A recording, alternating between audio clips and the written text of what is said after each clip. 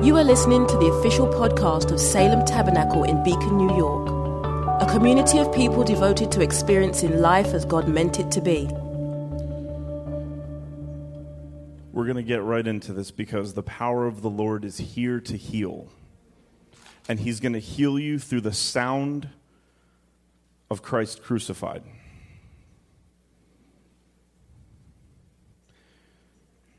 The prophetic word on Sunday was, if I am lifted up, I will draw all people to myself. And we said that the Holy Spirit has filled the church because it's our job to draw all people to the cross. Christ has left us with the responsibility of drawing all people unto him.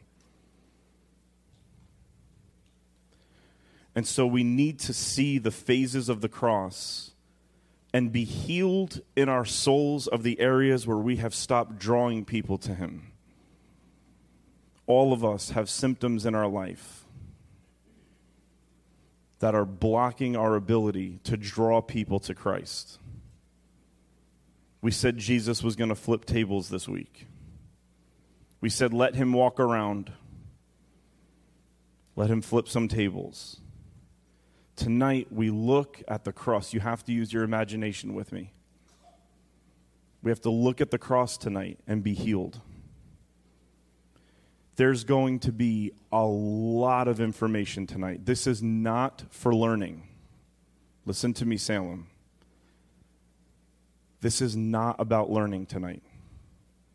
This is about hearing a sound, one word, one phrase, one sentence that is for you and latching onto it and standing on it until it produces fruit in your life. That's what tonight is for. Tonight is about hearing a line, a word, a sentence, an idea, and letting that germinate in your life, and you stand on it and get other people around you and tell them what it is later tonight and tomorrow, and make sure they don't let you off the hook, because God wants to bring an area of healing into your life that will begin to heal you and strengthen you to draw people unto the Lord. Jesus died on a hill called Golgotha, which is the place of the skull. We need to hear him here tonight. We need to hear him in our mind and let him speak to our heart. So this is not about absorbing. This is not about note-taking. This is about hearing the sound of Christ crucified. What is the Spirit saying to you through the many, many, many things that are going to be said this evening? There's no sense to this. This is not a cohesive sermon. This is a series of ideas and thoughts. The Good Shepherd is just casting seed out tonight. Let it germinate in your life. Station 1, the garden. This will be found in the Gospel of Mark. And they went to a place called Gethsemane, and he said to his disciples, "Sit here while I pray." And he took with him Peter and James and John and began to be greatly distressed and troubled. And he said to them, "My soul," this is Jesus talking, "my soul is very sorrowful, even to death. Remain here and watch." And going a little farther, he fell on the ground and prayed that if it were possible, the hour might pass from him. And he said, "Abba, Father, all things are possible for you. Remove this cup from me, yet not what I will, but what you will." And he came and found them sleeping. And he said to Peter, "Simon, are you asleep? Could you not watch with me 1 hour? Watch and pray, that you may not enter into temptation. The spirit indeed is willing, but the flesh is weak." And again he went away and prayed, saying the same words. And again he came and found them sleeping, for their eyes were very heavy, and this is key, and they did not know what to answer him. And he came the third time and said to them, "Are you still sleeping and taking your rest? It is enough. The hour has come. The Son of Man is betrayed into the hands of sinners. Rise, let us be going. See, my betrayer is at hand." The gospel of the Lord.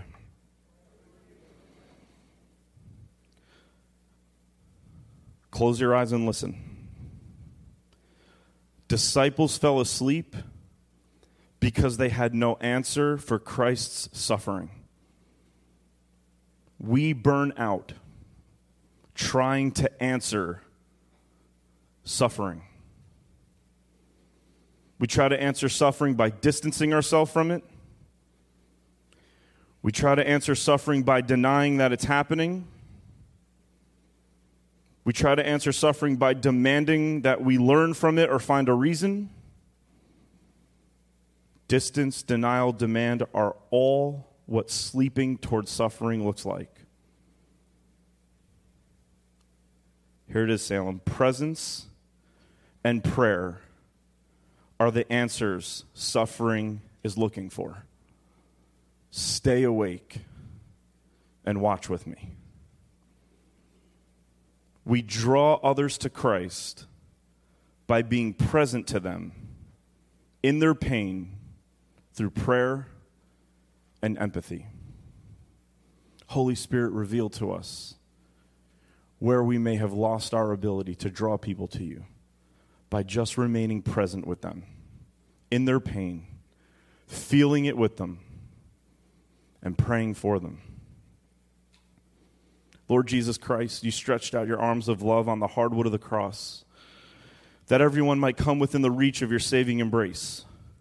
So clothe us in your Spirit that we, reaching forth our hands in empathy, may bring those who do not know you to the knowledge and love of you for the honor of your name. Amen. Let's take a moment of silence and ponder what we heard. Listen for the Spirit to speak to you.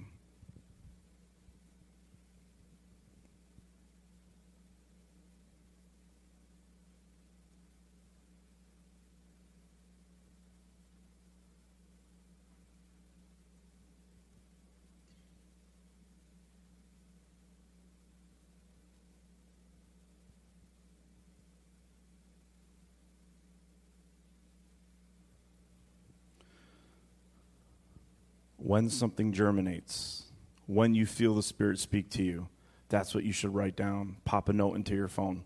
Not notes, but what the Spirit is saying. He's going to tell you where he's going to heal you. Some of it might not be for you. Some of it may be. Station 2, the arrest. This is also found in the Gospel of Mark. And immediately while he was still speaking, Judas came, one of the 12, and with him a crowd with swords and clubs, from the chief priests and the scribes and the elders. Now the betrayer had given them a sign, saying, "The one I will kiss is the man. Seize him and lead him away under guard." And when he came, he went up to Jesus at once and said, "Rabbi," and he kissed him. And they laid their hands on him and seized him. The Gospel of the Lord. Judas and religious leaders arrest Jesus because he was not moving their agenda farther along. Listen to me. We will arrest people who threaten the way of life that makes being ourselves the easiest. We will apprehend and arrest and shut down the people in our life who make it harder for us to be our easiest self. Now, right away, that might sound like, Pastor, we're supposed to be ourselves. There's a life I want that makes being me not a challenge at all. Everything just fits nicely around me, and I never have to really exert too much effort. And we arrest people who infiltrate that reality. Because that's not really who we are. We're servants.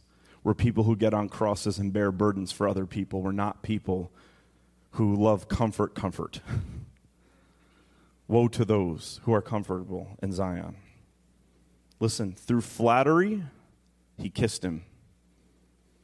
Through violence, swords and clubs. And through spin, hundreds of years later, they will say that Judas only betrayed Jesus because he was trying to release Jesus from the flesh because the flesh was corruptible. Have you ever had somebody in your life, or have you ever turned on the news and heard a little bit of spin before? Just a little? Have you ever said to somebody, I'm being nasty to you because I love you? We use flattery, we use violence, and we use spin to arrest and imprison all threats to the way of life that is easiest for us. We draw others to Christ by being arrested ourselves by the love of Christ, our Lord. Let's close our eyes for a moment. We draw others to Christ by being arrested, apprehended by the love of Christ, our Lord. Paul will one day say it this way: the love of Christ controls me. Lord Jesus Christ, you stretched out your arms of love on the hardwood of the cross that everyone might come within the reach of your saving embrace.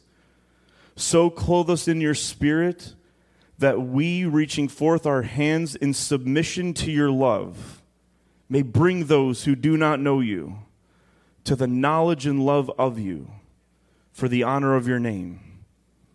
Amen. Let's take a moment and ponder what the Spirit may be saying to us.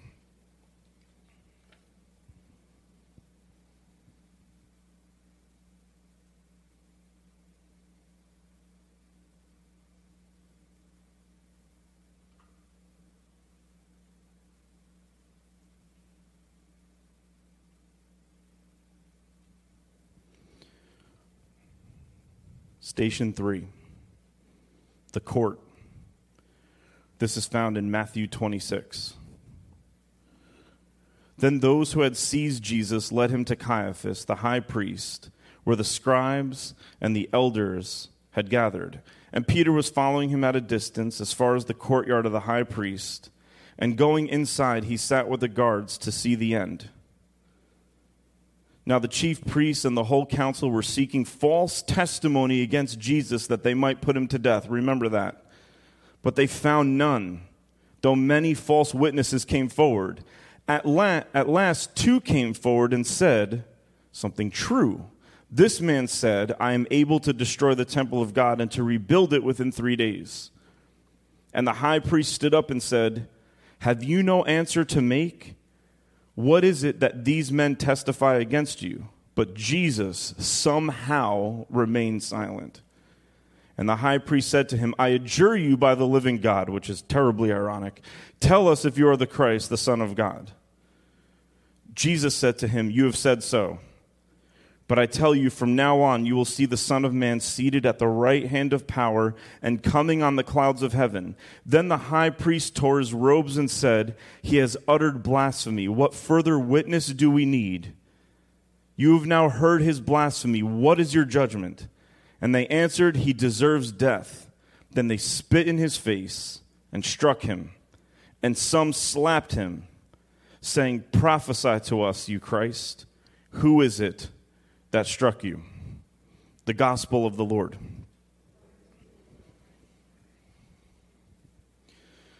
The religious leaders, listen, they find Jesus a deeper and deeper threat as their false accusations turn into true ones.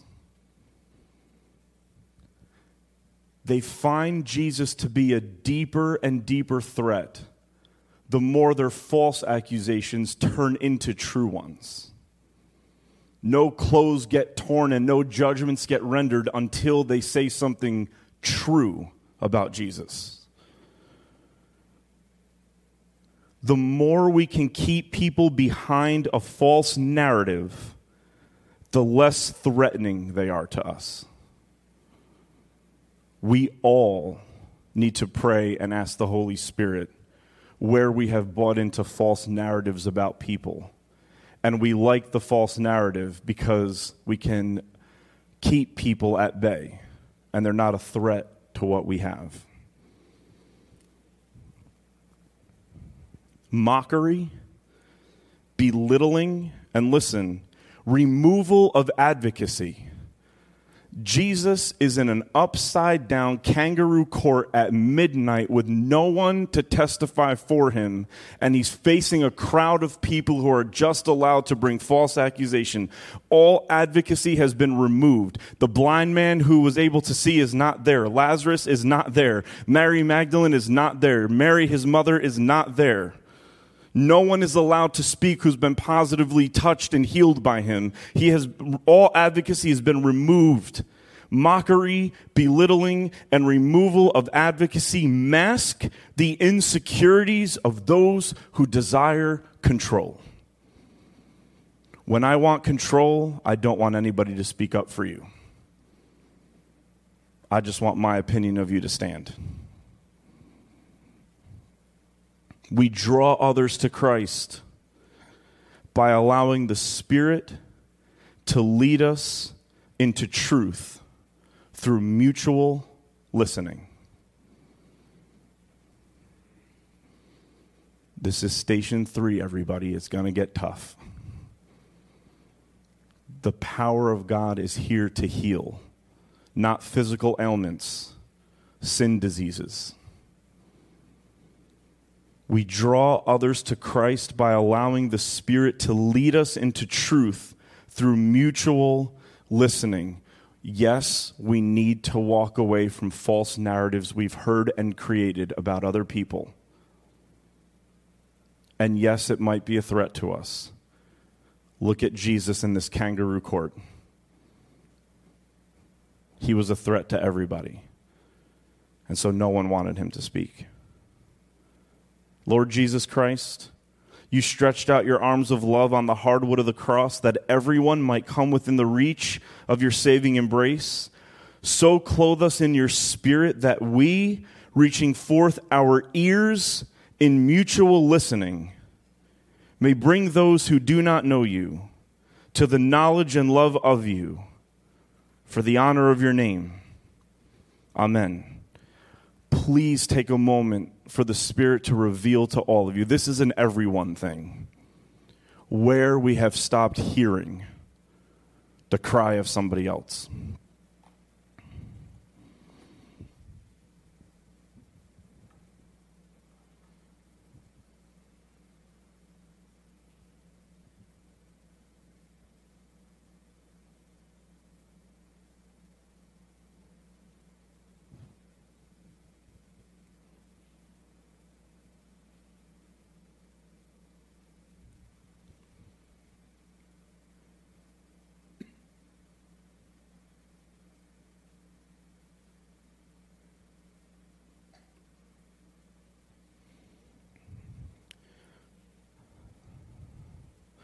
This is all going to be on YouTube, and it's all going to be on Facebook, so we can go back and listen to the details. I just want you to hear the moment, the in-the-moment sense that the Spirit might be giving you.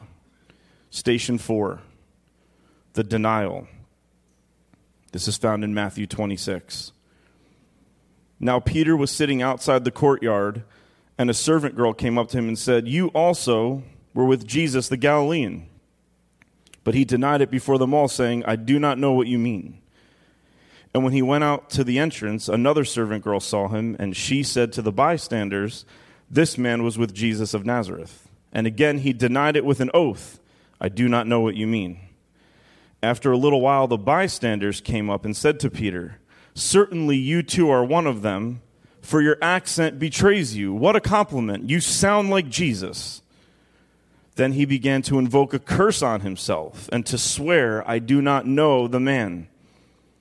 And immediately the rooster crowed. And Peter remembered the saying of Jesus, "Before the rooster crows, you will deny 3 times that you know me." And he went out and wept bitterly.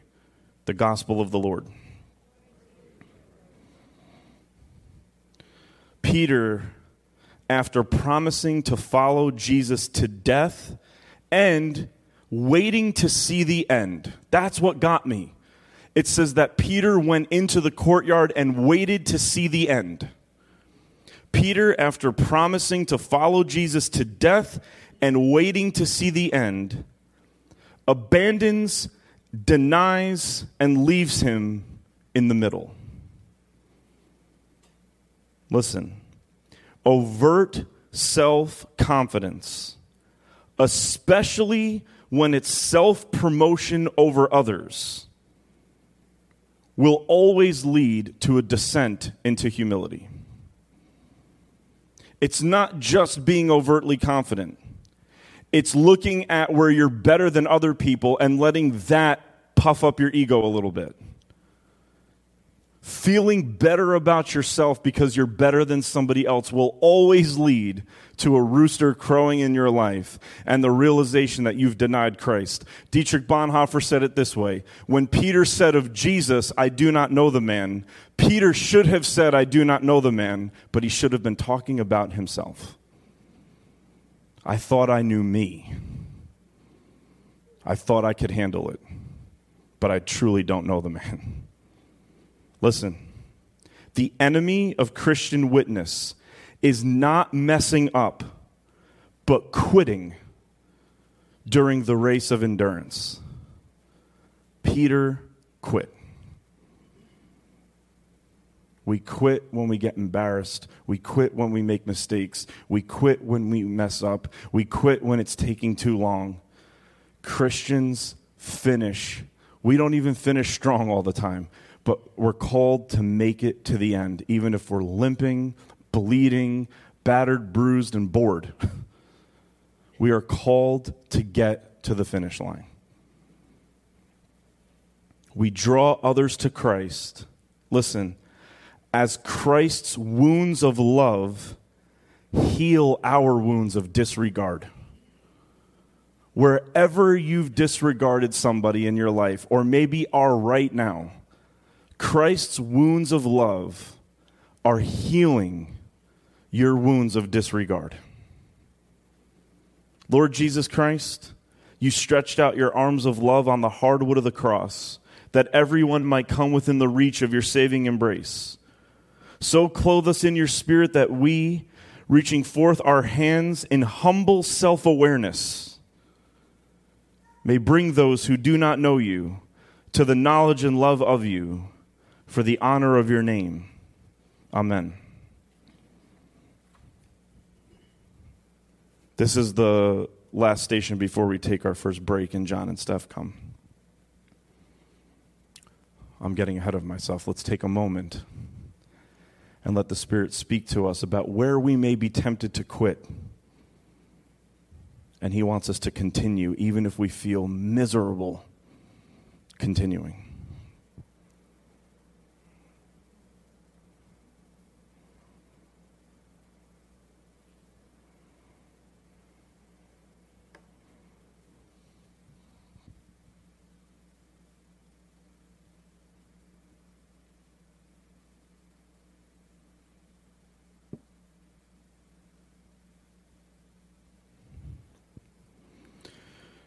Station 5, the verdict. This is found in Luke 23. Pilate then called together the chief priests and the rulers of the people and said to them, "You brought me this man as one who is misleading the people, and after examining him before you, behold, I do not find this man guilty of any of your charges against him. Neither did Herod, who's like the worst, for he sent him back to us. Look, nothing deserving death has been done by him. I will therefore punish and release him." But they all cried out together, "Away with this man, and release to us Barabbas, a man who had been thrown into prison for an insurrection started in the city and for murder." Pilate addressed them once more, desiring to release Jesus, but they kept shouting, "Crucify him! Crucify him." A third time, notice these threes popping up everywhere in the story. A third time, he said to them, "Why? What evil has he done? I have found in him no guilt deserving death. I will therefore punish and release him." But they were urgent, always dangerous, demanding with loud cries that he should be crucified, and their voices prevailed. So Pilate decided that their demand should be granted. He released the man who had been thrown into prison for insurrection and murder, whom they asked, but he delivered Jesus over to their will. The gospel of the Lord. Whew, that is a powerful section of Scripture right there. Pilate has a personal conviction that he refuses to act on due to the threat of his loss of power. Pilate has a personal conviction that he refuses to follow through on because he could lose power in following through on what he knows to be true. Listen, we tend to transact our most spiritual selves for a lesser self if it means we can maintain control. I wish there were not 14 stations. I want to stay here all day. Can we just stay until Easter? We'll just stay until the Easter egg hunt tomorrow. How's that? We tend to transact our most spiritual selves for a lesser self if it means we have control. And I also want to point out that when Judas betrayed Jesus, he brought a lot of people with him. When the Sanhedrin betrayed Jesus, they had a lot of people with them. When Pilate was overthrown by the mob had a lot of people with them. Salem, hear me, please. God and Jesus and the Holy Spirit, hear me. This is a warning against the liturgy of the loudest. Groupthink and confirmation bias are destroying the church as we speak because we are all more passionately engaged in what's going on out there than we are in here. The gospel needs to determine the right voice, even if it's not the loudest, and even if it doesn't come with a whole lot of other people who think and feel the way you do.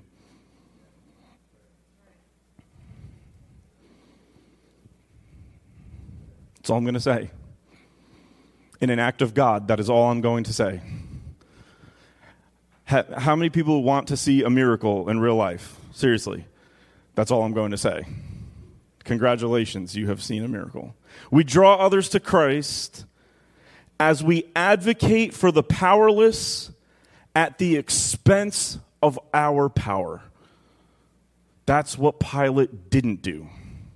That's what Jesus was doing the whole time. We draw others to Christ as we advocate for the powerless at the expense of our power. Lord Jesus Christ, you stretched out your arms of love on the hardwood of the cross, that everyone might come within the reach of your saving embrace. So clothe us in your spirit that we, reaching forth our voices on behalf of the marginalized, may bring those who do not know you to the knowledge and love of you for the honor of your name. And everybody said, as we take a moment to ponder, why don't we stand to our feet? John and Steph, you could come and get ready to sing.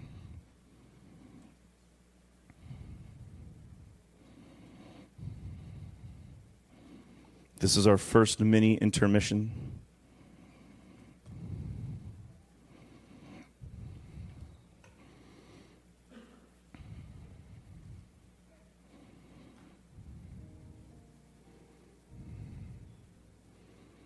Let the Holy Spirit sing over you this evening.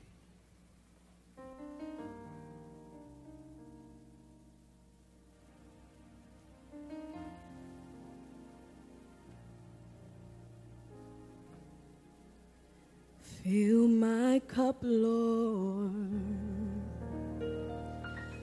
I lift it up, Lord. Come and quench this thirsting of my soul. Bread of heaven, feed me till I want no more. Here's my cup, fill it up and make me whole. Fill my cup, Lord. I lift it up, Lord. Come and quench this thirsting of my soul. Bread of heaven, feed me till I want no more. Here's my cup, fill it up and make me whole. I need thee, oh, I need thee every hour. I need thee. Oh, bless me now, my Savior. I come to thee. I need thee, oh, Lord, I need thee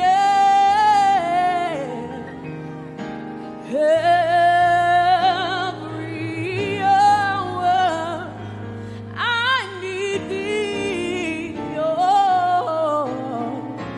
oh, bless me now, my Savior.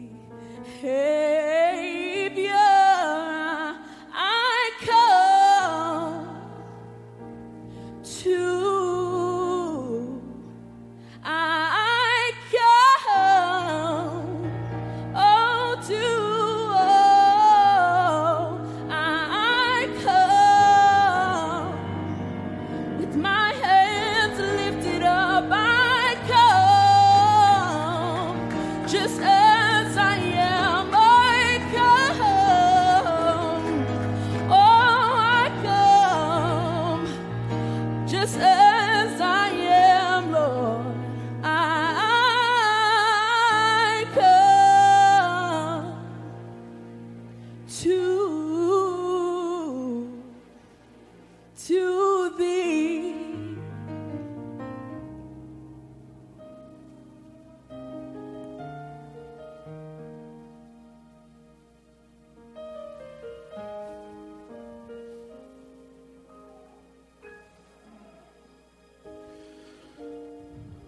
Holy Spirit, teach us to seek you so that we may be found by you.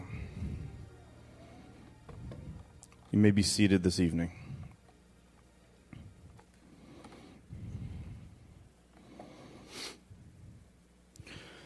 We continue to journey to the tomb. The tomb is where we will leave Jesus this evening. Station 6, the humiliation. This is found in Mark 15. Pilate, wishing to satisfy the crowd, released for them Barabbas, and having scourged Jesus, he delivered him to be crucified. And the soldiers led him away inside the palace, that is, the governor's headquarters. So notice they're inside a palace, and they called together the whole battalion. There's the groupthink again. There's the mob mentality again. There's the loudest voice again. They called together the whole battalion because only Christians can stand for something by themselves. And they clothed him in purple cloak in a palace, and twisting a crown of thorns, they put them on him in a palace. And they began to salute him in a palace. Say, "Hail, King of the Jews," in a palace.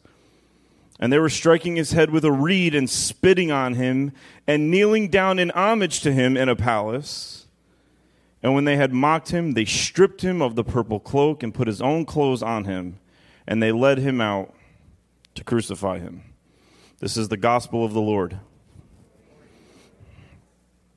The soldiers, an unholy community of power, treat Jesus like overpowering him means they've defeated him. We live life like winning the arm wrestling contest. I looked right over my man, and I like, you would beat me in an arm wrestling contest from here without our arms even wrestling. Like, that's how strong you look. Aldo, take care of that for me, okay, just in case. We act like if we win an arm wrestling contest, we've beaten the person. That's how we live life. Listen, our desire for life our way causes us to mock the part of another that threatens us the most. Our desire for life our way causes us to mock the part of another that threatens us the most. We haven't just become a cynical culture, we've become a mocking, laughing at you culture. Saints, we cannot let it, and we have let it, infiltrate this building, this community, this room, and we need to cast that demon out. Why?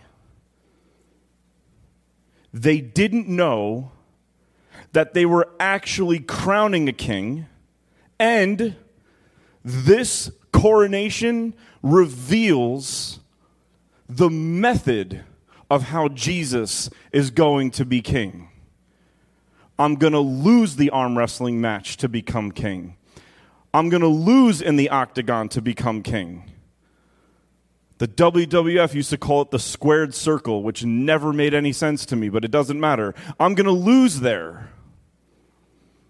Jesus getting beat in the head, getting thorns pressed against his skull, that is not just the moment he becomes king, but it's the method of his kingdom. Saints, whatever extent we think that accumulating more goods, having more blessings, and not being poor makes us righteous in the kingdom, you need to close your eyes and repent of it now. Because what Jesus is doing is what it means to be rich in the kingdom of heaven.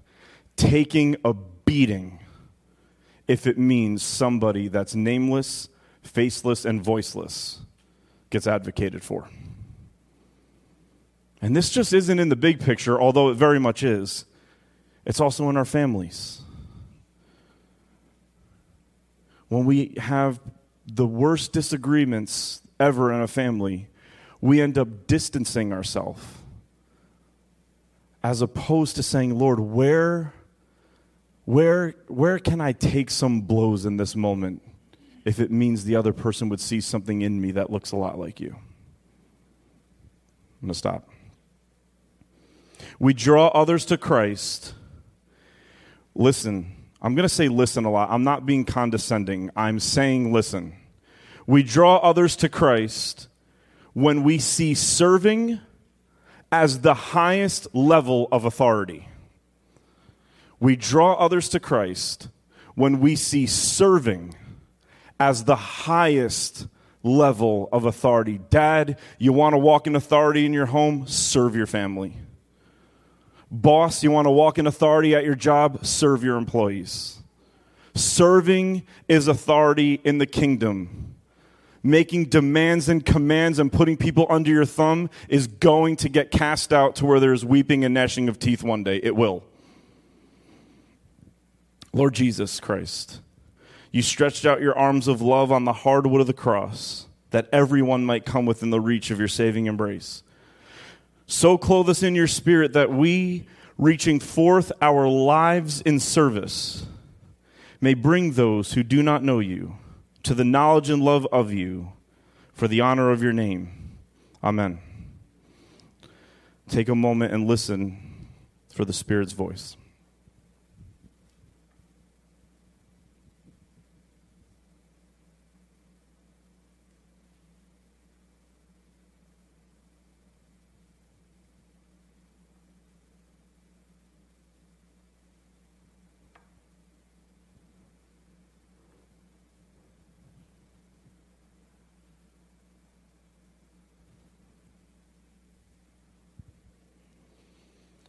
Station 7, the cross, from the Gospel of John, chapter 19. So he delivered him over to them to be crucified. So they took Jesus, and when he went out bearing his own cross to the place called the place of a skull, which in Aramaic is called Golgotha, he went out bearing his own cross. The Gospel of the Lord. The Roman government literally, and the Pharisees religiously, burden others as a spectacle. As a spectacle. When we are offended or threatened, we want others to feel our burden, not just personally, but publicly. It's not enough that we get back at somebody personally. We need others to know that it happened. We want the drop the mic moment, and that's never fun if it's just you. You know how many mic drops I've said in the shower? You don't even know. No one wants that. We want to burden people personally and publicly with the burden they put on us. We want it to be a spectacle. We all need help with what is on our back. Whether it's a burden on our back from our own sin or the sin of another, as my brother Frank so eloquently said today when I was running some of this by him, I don't remember in Galatians when it says bear one another's burdens, it telling you to discern what kind of burden it is. It just says bear it. Well, this is their fault. Well, pick it up.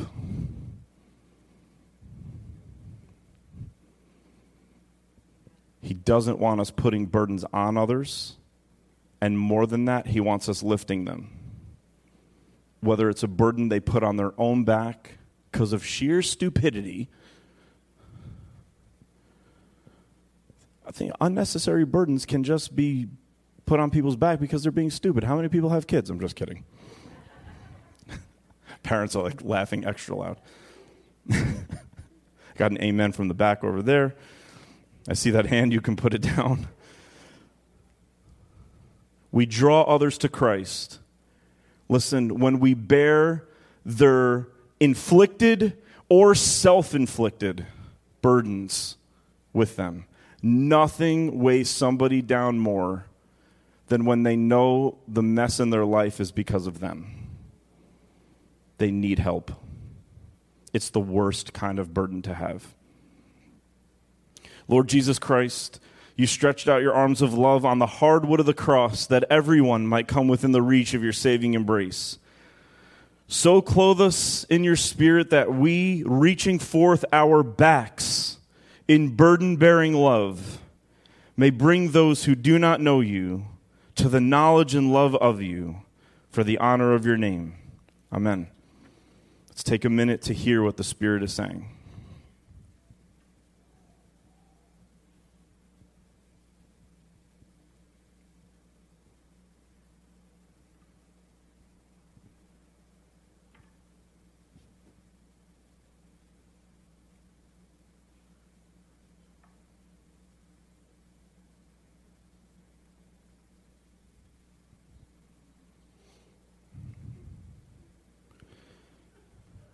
Station 8, the intrusion. This is found in the Gospel of Mark. And they compelled a passerby, Simon of Cyrene, who was coming in from the country, the father of Alexander and Rufus, to carry his cross. The Gospel of the Lord. Simon just minding his own business. Watch this. Because Jesus was being obedient, Simon had to carry something he never signed up for. Because Jesus was being obedient, Simon had to carry something he never signed up for. When others are being obedient, it will place unwanted burdens on the life of those closest to them. Ask Jacqueline. Me becoming a pastor has put no burdens on her life whatsoever, I promise. Cakewalk, right? Just kidding. I'm scared to even make that joke. She just punched me in the face with her eyes. Her beady little eyes. Settle down. Everybody calm down. Everyone's like, wow. Focus on your own problems. We refuse to help others. Listen, I'm just going to keep saying it.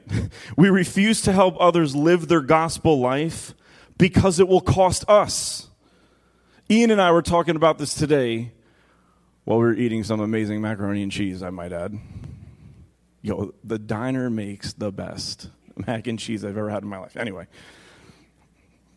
again, the food thing. This is my thing. Ian and I were saying, have you ever, we get to the end of a long night and the house is a mess. And Jacqueline or Carrie will say, you know what we should do? We should clean up tonight before we go to bed, because then tomorrow we'll feel much better. And in that moment, you're like, shut up. What? And then you lie, like, we're going to wake the kids up. Like, you're trying to spin it like the Judas thing.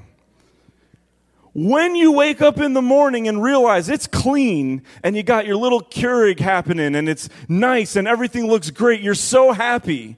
But in the moment when somebody offers you a gospel reality, you don't want to help them do it because you have to help them do it. That's a funny one. It goes for everything that happens in the home. But it also goes for everything that happens in life. Somebody in your home wants to follow Jesus in a radically new way, it is going to cost everybody. Mom and dad, you want your children to follow Jesus? Talk to my mom. You have no idea what it's going to cost you. The hell they'll put you through, the sorrow it will cause, the ups and the downs. We don't want the people, we want the people around us to live a mediocre life. Stephanie and I were joking before, I wish this was called Mediocre Average Friday, not Good Friday. We want the people around us to live basic lives because the better they live, the more responsibility gets put on our life.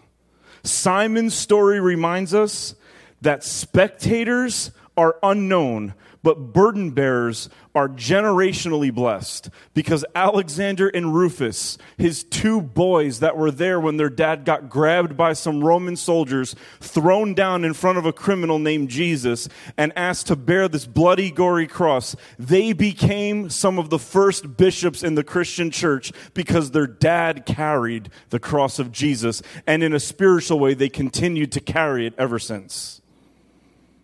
Spectators are always unknown, but burden bearers are generationally blessed.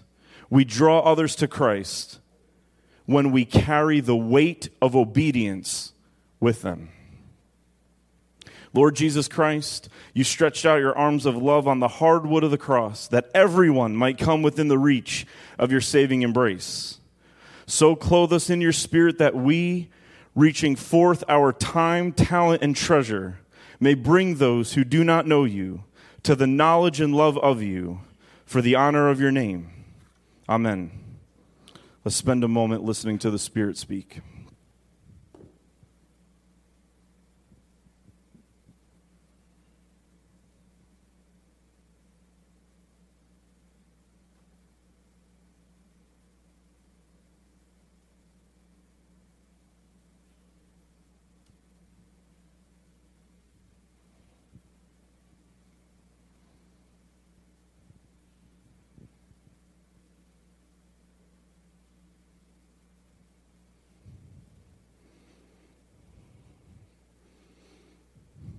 Station 9.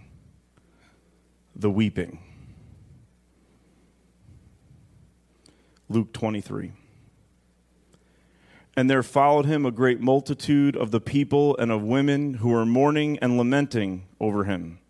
But turning to them, Jesus said, Daughters of Jerusalem, do not weep for me, but weep for yourselves and for your children. For behold, the days are coming when they will say, Blessed are the barren and the wombs that never bore and the breasts that never nursed. Then they will begin to say to the mountains, Fall on us, and to the hills, cover us.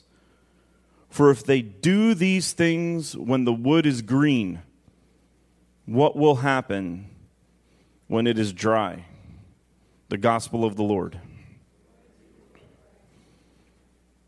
The women who love Jesus follow him and fall in front of him, and they weep over the pain he is going through and the pain it is bringing them.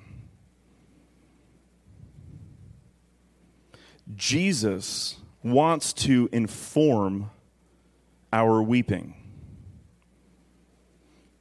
We tend, unlike those women, we tend to weep over the symptoms of something. Jesus is saying, don't weep for me.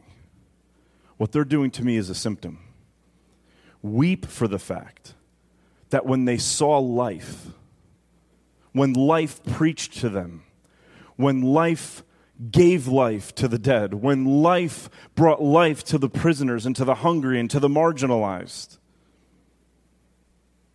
when the tree in its most green, fertile state was in front of them, they would rather gatekeep and self-preserve their own way of life instead of letting it go to follow this freedom, this fruit. When we allow our weeping to be informed by Christ, our weeping will become a watering. Our weeping will become a watering. We draw others to Christ when our weeping is for us and not just for me. We draw others to Christ when we learn to weep for the world and not just for what's happening to ourselves. Lord Jesus Christ, you stretched out your arms of love on the hardwood of the cross that everyone might come within the reach of your saving embrace. So clothe us in your spirit that we, reaching forth our tears, may bring those who do not know you to the knowledge and love of you, for the honor of your name. Amen. Let's take a moment to listen to what the Spirit is saying.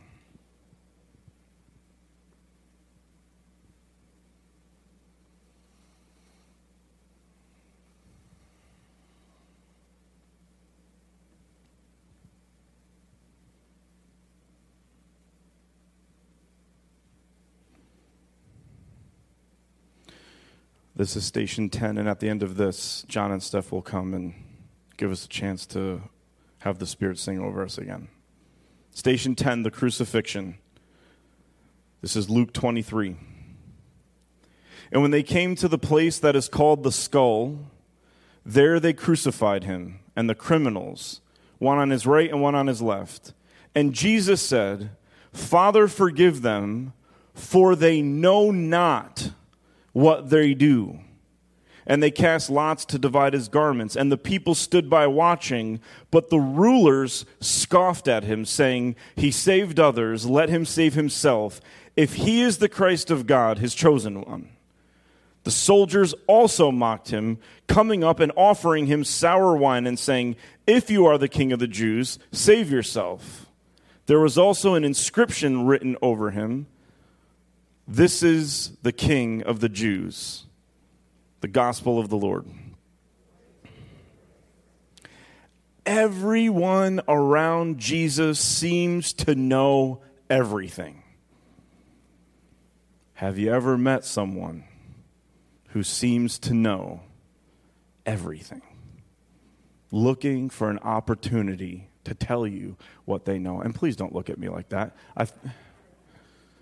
Yes, it's a little ironic saying that while you're preaching, but that's not the point. Jesus says, Father, forgive them, for they know not what they're doing. And thus, he relegates our most vicious sins to sins of the subconscious. Sins that we don't know that we're doing when we do them. Can we agree that nailing God to a tree and spitting in his face is some of the most vicious sin that could ever occur? And over those sins, God says they don't know what they're doing. And that should alarm every one of us. Because ever since Genesis 3, when we received the tree of the knowledge of good and evil, we walk around thinking that we are aware of everything we're doing right and everything we're doing wrong. And Jesus says, the worst that you will ever do, you will have no idea that you're doing it. The worst sin is the sin of thinking we know our sin. Our best life will come not when we seek to know, but when we submit to being known.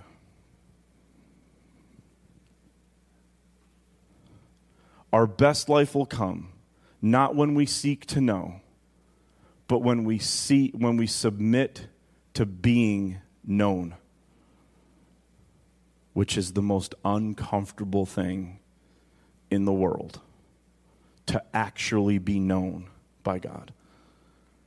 Because he doesn't know some of you. He knows enough of you to say that what you're doing, you don't even know that you're doing, but I know you're doing it. We draw others to Christ when we allow Christ to search us fully. Saying with David, search me, O Lord, and see if there be any grievous way within me. Why? Because I don't know if there is or not. And saying with the disciples, is it I, Lord? Because every one of them was unsure if they were denying him or not. We draw others to Christ when we allow Christ to search us fully. Lord Jesus Christ, you stretched out your arms of love on the hardwood of the cross that everyone might come within the reach of your saving embrace. So clothe us in your spirit that we, reaching forth our openness to God's word, may bring those who do not know you to the knowledge and love of you for the honor of your name. Amen. As you take a moment to ponder what the Spirit is saying, let's stand to our feet as John and Steph will come to sing another hymn. We have 4 more stations to go.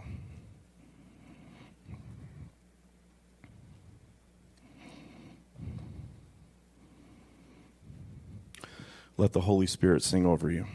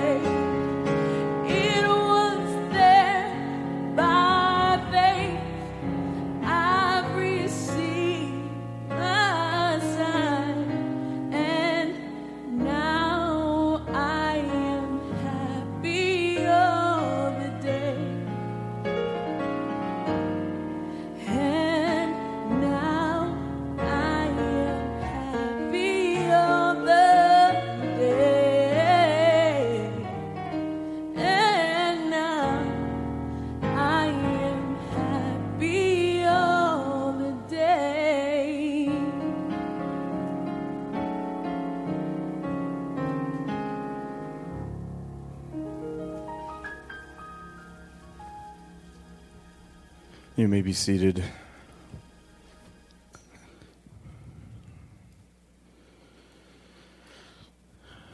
We're almost there. Station 11, the Holy Community. The Holy Community. One of the criminals who were hanged with him railed at him, saying, "Are you not the Christ? Save yourself and us." But the other thief rebuked him, saying, "Do you not fear God, since you are under the same sentence of condemnation? And we indeed justly, for we are receiving the due reward for our deeds. But this man has done nothing wrong." And he said, "Jesus, remember me when you come into your kingdom." And Jesus said to him, "Truly I say to you, today you will be with me in paradise." The gospel of the Lord. Jesus on the cross facilitates discussion between person and person and God. As he's hanging in his own agony, he facilitates discussion between person and person. The two thieves spoke to each other. And he facilitates discussion between person and God. He spoke to the thieves. Jesus, in his cross, opens us to healthy communication between each other and healthy communication to God. Jesus doesn't remove himself from those who are different than him.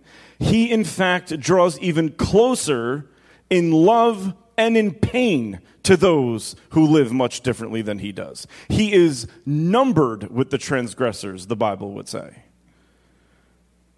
When Satan took his census of the worst people, Jesus was listed in the group as a number. He gets that close to people who don't live the way he lives. He gets that close to people who don't live the way he wants them to live. He never says, "Change the way you live and I'll draw near to you." He says, "You are given the power to change the way you live because I've drawn as close to you as I possibly can."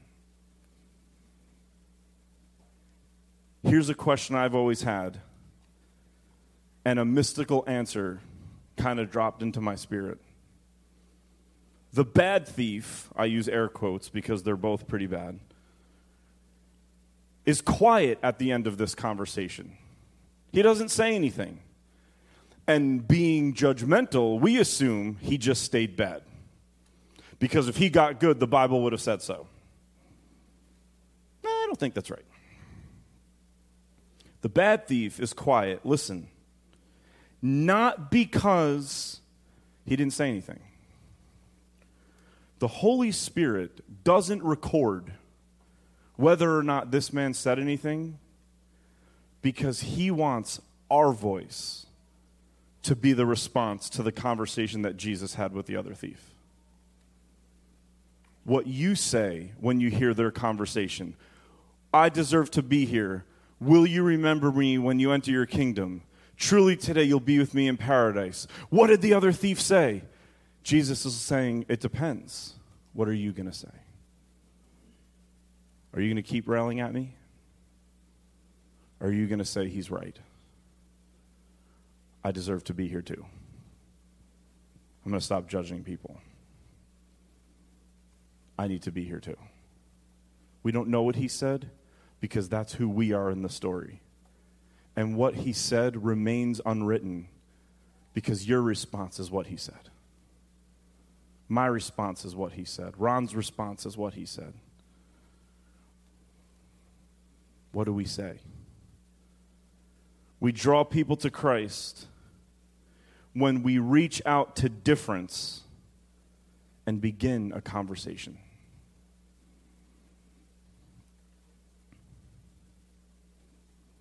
Vaccinators having good conversations with non-vaccinators that don't end in lethal breakup. Imagine. It is kind of funny, but Jesus could get two thieves to talk to each other, but I don't know if he could get everybody. Yes, he can. we're the ones who facilitate that discussion. We're the ones who exemplify it and facilitate it. And instead of pointing out everybody else is wrong, we say, I deserve to be here with him. Please remember me. Lord Jesus Christ, you stretched out your arms of love on the hardwood of the cross, that everyone might come within the reach of your saving embrace. So clothe us in your spirit that we, reaching forth our hospitality on the margins, may bring those who do not know you to the knowledge and love of you, for the honor of your name. Amen. Let's take a moment and listen to the Spirit.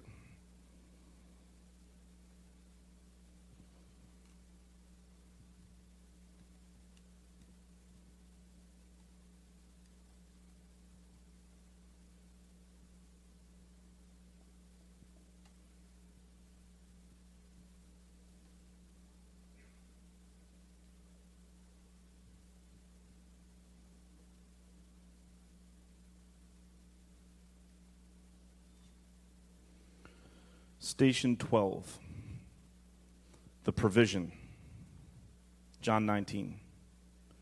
But standing by the cross of Jesus were his mother and his mother's sister, Mary the wife of Clopas and Mary Magdalene. When Jesus saw his mother and the disciple whom he loved standing nearby, he said to his mother, Woman, behold your son.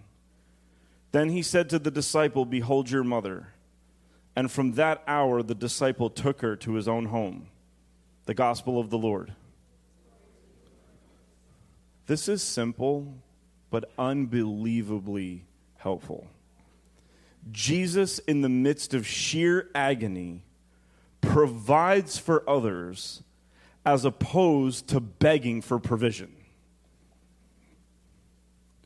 He is triggered, falsely accused, and all that. And in the middle of his absolute desperation and anguish, sees a need and meets it.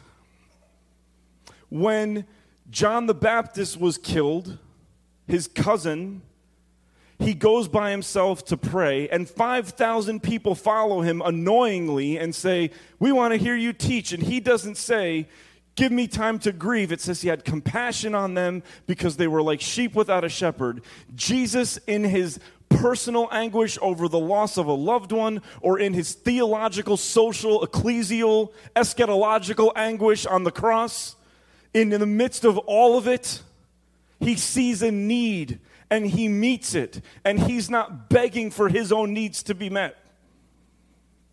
The only time he says, I thirst, it's to fulfill Scripture, not to beg. That's what it says. And to fulfill Scripture, he said, I thirst. Not to beg, to be obedient. When we are the most misunderstood and triggered, we tend to demand and consume provision. When Jesus offers it, he offers it. He sets his home in order. He takes care of the one who believed what the angel Gabriel said, who swaddled him, put him in a manger. He provides for her. One of the ways we transform suffering is by entering it and seeking to serve while we're in it. St. Augustine said it this way: if the church does its job, suffering has to suffer us, and it will stop causing suffering.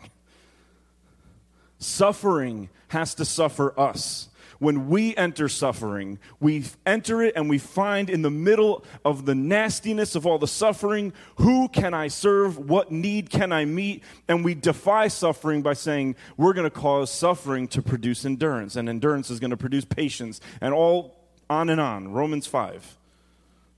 Say it from memory, Dad. I forgot some of it. That's an inside joke between me and my father-in-law. I'll tell it. One day, just kidding. You just need to break that tension. Whenever you say inside joke, everyone's like, please say what it is. We don't even care. We just want to hear it. No. You were there, right, Daves? We draw others to Christ when we are for them while the world is against us. We draw others to Christ. People won't see Christ more than when your life is falling apart and you help someone else put their life together again. Well, is God going to cause my life to fall apart? Here's the thing, it's gonna at some point. Have you had 3 good weeks in a row? Whenever the little stuff or the big stuff happens, in those moments when it's falling apart for us, whether it's your day, your hour, your week, your month, whatever it is, when it's falling apart for us, pick up the pieces of somebody else's life and they will see Jesus. Lord Jesus Christ, you stretched out your arms of love on the hardwood of the cross that everyone might come within the reach of your saving embrace. So clothe us in your Spirit that we, reaching forth our awareness of need and willingness to meet it, may bring those who do not know you to the knowledge and love of you for the honor of your name. Amen. Let's take a moment to listen to the Spirit.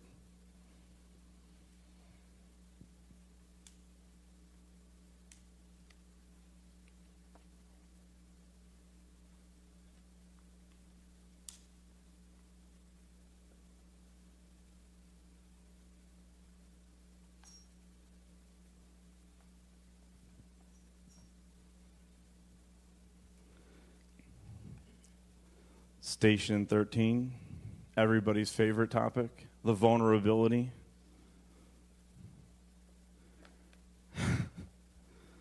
We got 2 scripture references for this one, Mark and Luke. And when the 6th hour had come, there was darkness over the face of the land until the 9th hour. And at the 9th hour, Jesus cried out with a loud voice, Eloi, Eloi, lama sabachthani, which means, my God, why have you forsaken me? And some of the bystanders, hearing it, said, behold, he is calling Elijah. Every time you show vulnerability, people are going to misunderstand what you said. I will continue.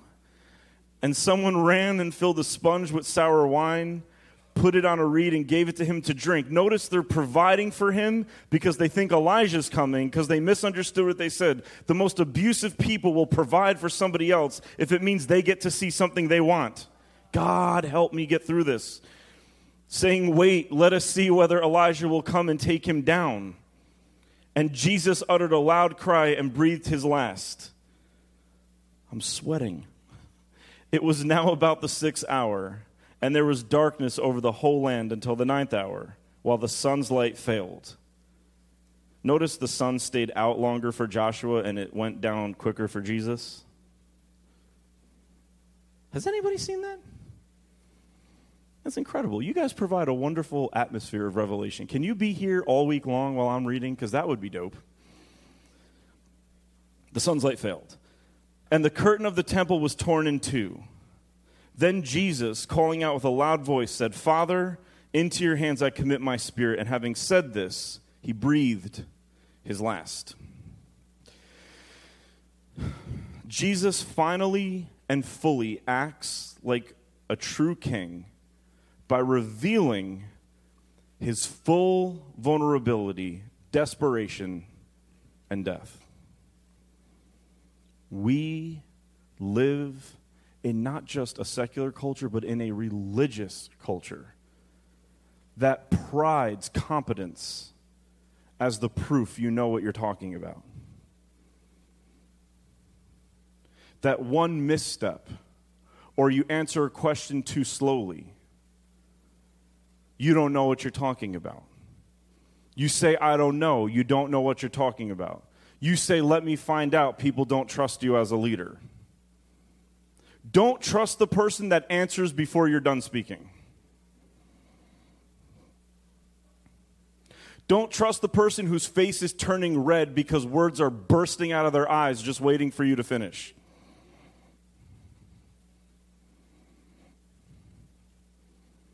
Don't trust people who answer questions immediately. Don't trust people who refuse to say, I don't know. Don't trust people who say, I made a mistake. Wait, don't trust people who don't say I made a mistake. See, I just made a mistake, so you can trust me. See what I did there? When we are most triggered, we tend to refuse the vulnerable moves that deflate triggeredness. When we're the most triggered, we tend to refuse the vulnerable moves that deflate the triggeredness. And because we refuse to be vulnerable, we make other people feel that they need to live defensively around us. The world is defensive because the world is constantly arguing and fighting and nobody's listening. It's like that moment in Acts, I think it's 18 or 19, where it says everyone rushed into the theater. Some were yelling one thing, some another, and no one knew why they had gotten there. In my Bible, it says social media next to that. Why are we here? I don't know. Just keep yelling.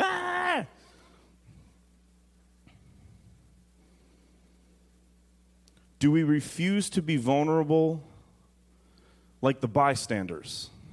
It says bystanders more than I realized until I was reading it out loud to all of you. It says bystanders constantly because bystanders don't help. They like to watch the spectacle, but they don't help. And the bystanders are the ones saying, he saved others, let him save himself. Do we refuse to be vulnerable like the bystanders, or do we become vulnerable like the centurion, who essentially says, we got it wrong. This man was innocent. He is the Son of God. All his soldiers are like, bro, you couldn't have thought about that like 2-3 hours ago? We just killed him. He's like, no, he was the Son of God. Now you tell us. Information we could have used last night. How, and a centurion is in charge of at least 100 people. And right in the middle of his workday, we got this wrong. We just killed an innocent person. That vulnerability puts you in a gospel story for the rest of time. People remember that vulnerability. They don't remember overt arrogance and confidence. They don't remember you biting their face off, but they do remember you being the kind of person who, when you make a mistake, you own it and you repent.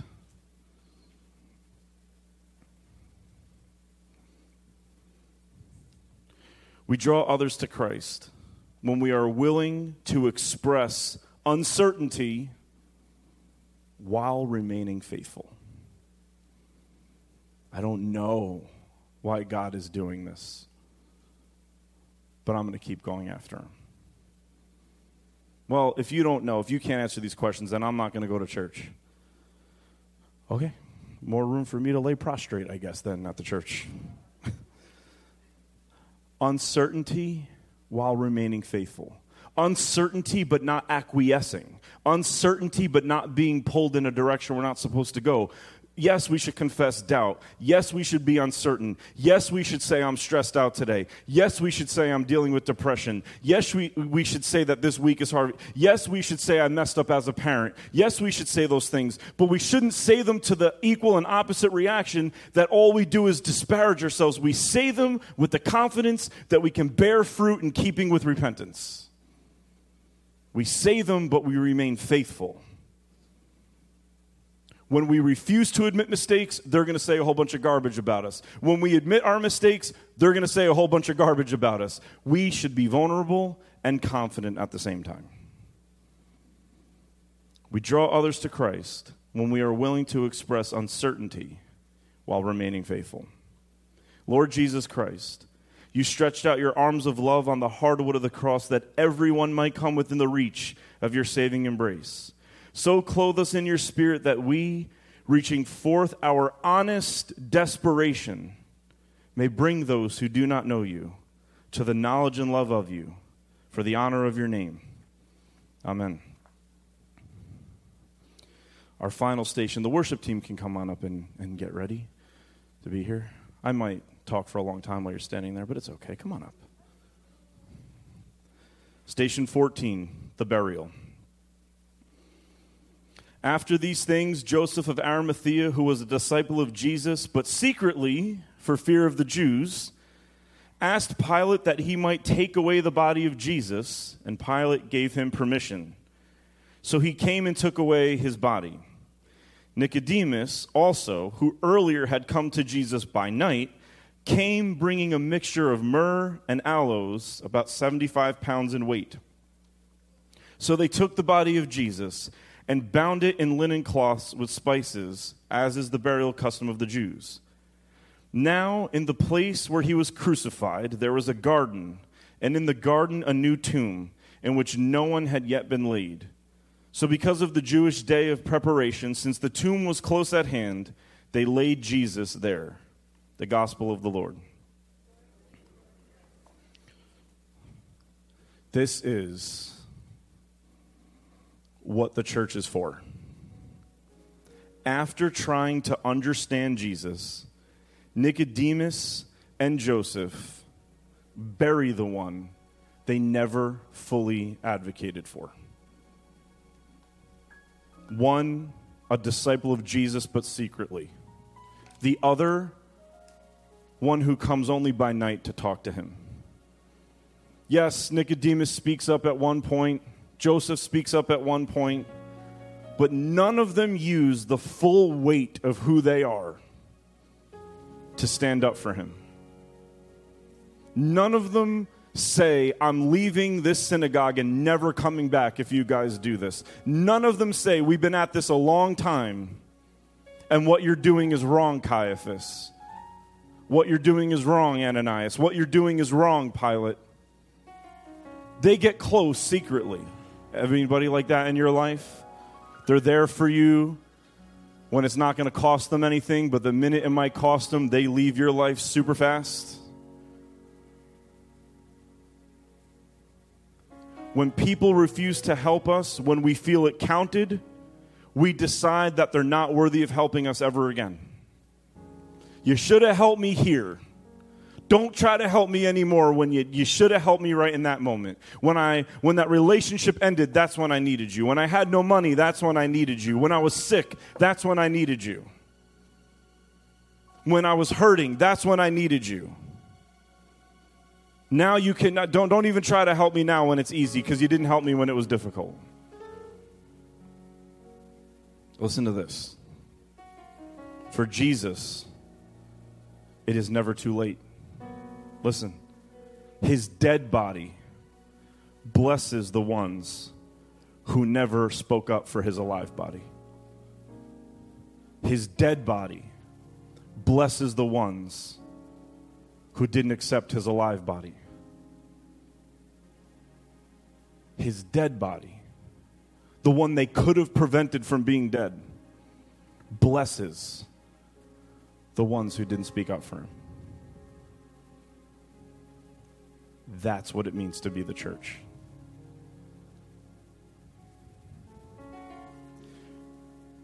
We draw people to Christ when we view every person as forever possible.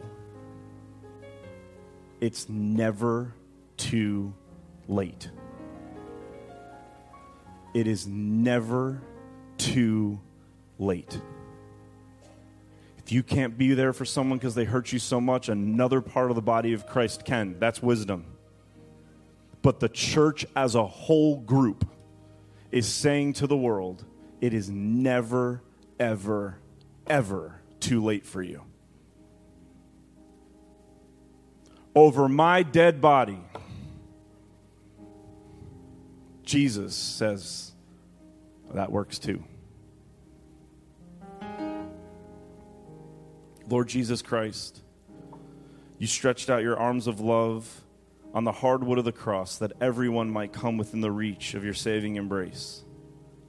So clothe us in your spirit that we, reaching forth our hope for the world, may bring those who do not know you to the knowledge and love of you for the honor of your name. Amen. Let's stand to our feet this evening.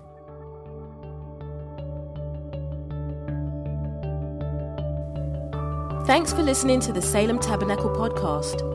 For more information about us, including gathering times and our location, check us out online at salemtabernacle.com.